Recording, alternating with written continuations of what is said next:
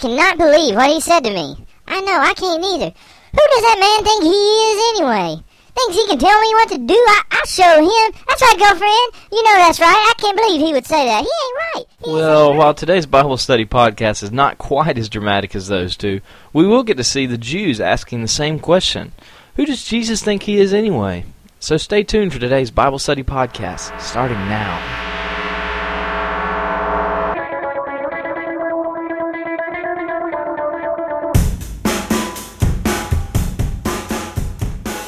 Hello and happy Friday to you. Welcome to Bible Study Podcast once again. My name is Justin and I'm your host as we journey through the Gospel of John in an attempt to get to know our Lord and Savior, Jesus Christ, a bit more every day. Thanks again for listening today, and if you would like to get in touch with me for any reason, feel free to drop me an email at BibleStudyPodcastJustin@gmail.com, and I look forward to hearing from you all. As promised, since you guys keep sending in workout tips, I'll keep delivering them to the masses. So an anonymous tip sent to me was that when you do sets of exercises, as opposed to just doing maybe 10 repetitions of one, when you're doing several sets, you should take a 30-second rest in between sets.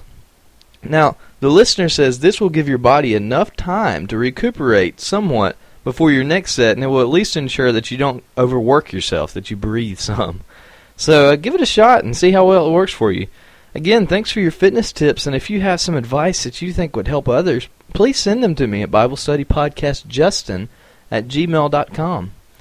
By the way, in case you wondered, since I've been on my exercise kick the past month and a half, I've dropped 8 pounds, and my wife actually says I'm starting to look like I'm in shape. So, hey, that's better than, looking like I'm a pile of Jell-O or something. So, I'm right there with you guys as we all try to stay in shape so that we can be better servants for our King. And with that said, let's go to our King in prayer to begin tonight's study. Our precious Father, we praise you for your magnificent works. Help us to remember your splendor and the beauty, and help us to turn to you in worship as we do so. Please grant us our needs, Lord, and be with us as we labor to get to know you more. It's in the name of Christ Jesus that we pray. Amen. Well, it's been a long time since we've gotten back to our passage here in John 8, verse 25, but if you've got your Bible available and if it's safe for you to do so, please join me there in John chapter 8. Now, please remember with me from this context that we have seen Jesus deal with the woman caught in adultery, and we've heard Jesus proclaim that he's the light of the world. This, of course, brought opposition from the Pharisees, who decided to challenge Jesus on this claim. And that, of course, led to Jesus' response that his judgment is true and that where he's going, the Pharisees can't go, leading us to the conclusion last time that Jesus gave the Jewish leaders, and that is that they will die in their sins unless they believe that he is, in fact, God. So with that background in place, we open today's lesson in verse 25 of chapter 8, where we see the Pharisees now asking Jesus, "Who are you?" Or as the Amplified Version translates it, "Who are you anyway?" Now, I firmly believe that the Jews were completely perplexed at this point. I don't think they had a clue where they could go from here, and so they just put out a flyer. They shot out a question, "Who are you anyway?" Now, there are some commentators who have kind of conjectured that perhaps these Pharisees may have realized that Jesus is alluding to himself as God, and they're trying to get him to admit that he's claiming divinity, so they can bust him. However, I think that train of thought may be giving the Jewish leaders a bit too much credit for this question. I think they've just gotten to the point where every attempt they've used to get him to slip up has failed, and they're just at the point of saying in exasperation, "Who are you anyway?" Now, I don't want to make this lesson seem too far out there for us. I feel like we oftentimes see the Jewish leaders and kind of look at them and in the back of our minds think, man, these guys are morons. How did they not get this? But don't give yourself too much credit either. I have to temper myself from this as well. I think we've all been in their shoes before. All of us have probably had someone who wasn't exactly our favorite person in the world around it, and you know as well as I do what we try to do in those situations. We don't want to come right out and say, "Oh, we don't like that guy. I mean, he's awfully popular, and if I speak out against him, it's going to make me look bad." So what's my only other solution? Let's try to bait him into looking bad on his own. But you've tried that over and over again, and he keeps passing your little traps every time, and eventually you just get so fed up that you come out and say, hey, who do you think you are anyway? You know, what made you right? Who made you king? I think this is exactly where the Jews are at, and I think it's the predicament they found themselves in. But I don't think the Jews were ready for the answer that would come from our Lord. For you see, Jesus' answer was dramatic, and I would imagine very heated. His answer is, what I've been saying to you from the beginning. I have many things to speak and to judge concerning you, but he who sent me is true, and the things which I heard from him, these I speak to the world. See, Jesus is not going to give them a chance to trap him here into saying anything. He just points out the obvious. You know what? I am who I have said that I am from the beginning. What is it I've been telling you? You know, what have I been saying to you from the very beginning? It's the same thing. I am the Messiah. But he doesn't stop there. He recognizes the very problem that we mentioned in the last section, and that's the sin of the Pharisees. And he points out that there are many things which he could say about them, and things which he could judge them for, but he's only speaking the things which he's heard from the Father. In other words, Jesus is letting them know that they will face judgment for their lives. They will face judgment for their ignorance in this situation. They will face judgment for not knowing. But he's not here to do that right now. That time will come. But now he is only speaking the things which he has heard from the Father. In other words, he is now only telling the world the things that the Father has said, because the Father is true. But as we have seen in verse 27, they still don't get it. They don't understand that Jesus has been speaking to them about his Father as the one who sent him. And so as they look on in confusion, Jesus continues in verse 28, "When you lift up the Son of Man, then you will know that I am he. And I do nothing on my own initiative, but I speak these things as the Father taught me.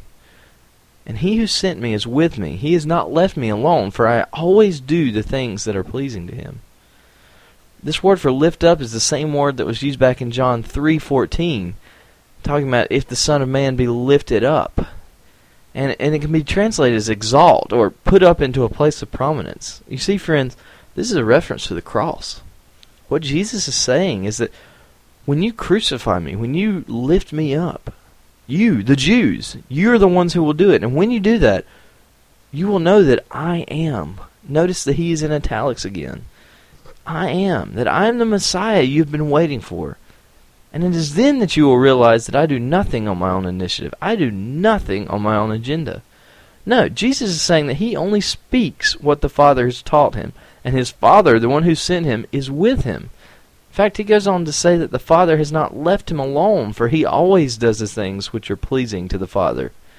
Now, I think this is a fascinating view into the relationship between the Father and the Son in the Holy Trinity. We see here that the Son has willingly submitted to the authority of the Father, but in doing so, the Father never leaves him, because the Son is only doing the things that please the Father.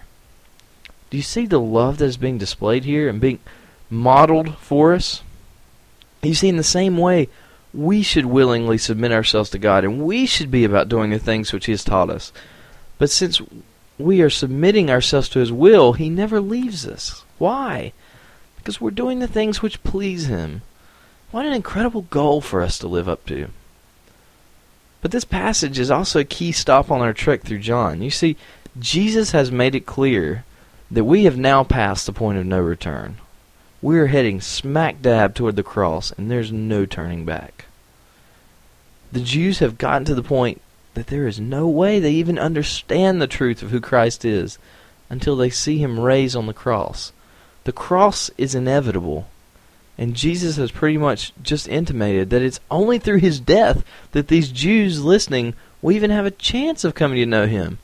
It's not that they don't have a choice, it's that their hearts are so badly out of whack, their minds are so closed, they can't hear the voice of God. They can no longer see what is before their very eyes. And it will take the cross to penetrate that. I think it's interesting that John closes this little section for us here in verse 30, saying, "As Jesus said these things, many believed in him." I found it kind of funny, to be honest with you. It doesn't seem like a message of hope. It doesn't seem like a joyful homily, which leads people to line up in droves for an altar call. It doesn't seem like what you're taught to preach like. In fact, he's even told a number of them that they won't even understand who he is until he's been raised up. And they still don't have a clue what he's talking about. And yet, the message of the Savior is strong enough that even this statement leads the lost unto salvation. We'll see Jesus' command to those who believe in him next week, but as we close today, allow me to leave you with this thought.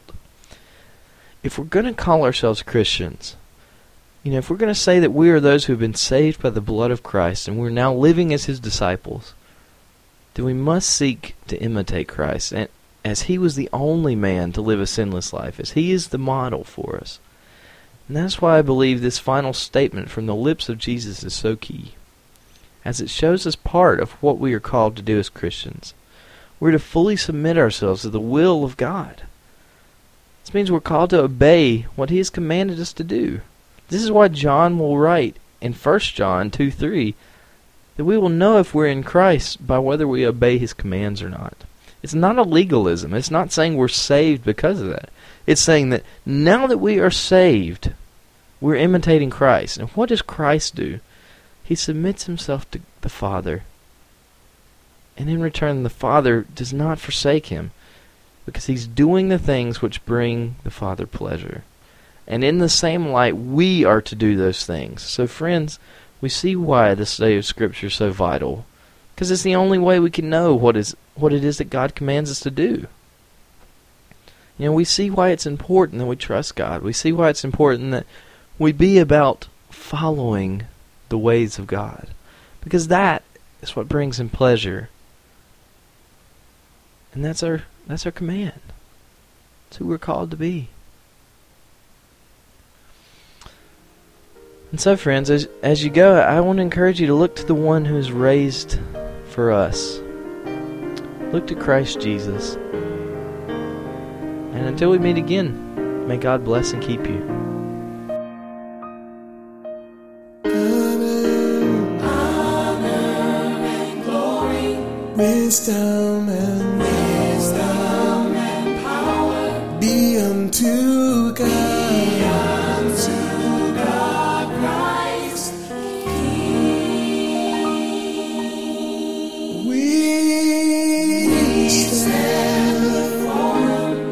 Because of mercy, giving thanks to God, Christ King. Because of love, he takes us to higher ground. In him we stand. He is our strength.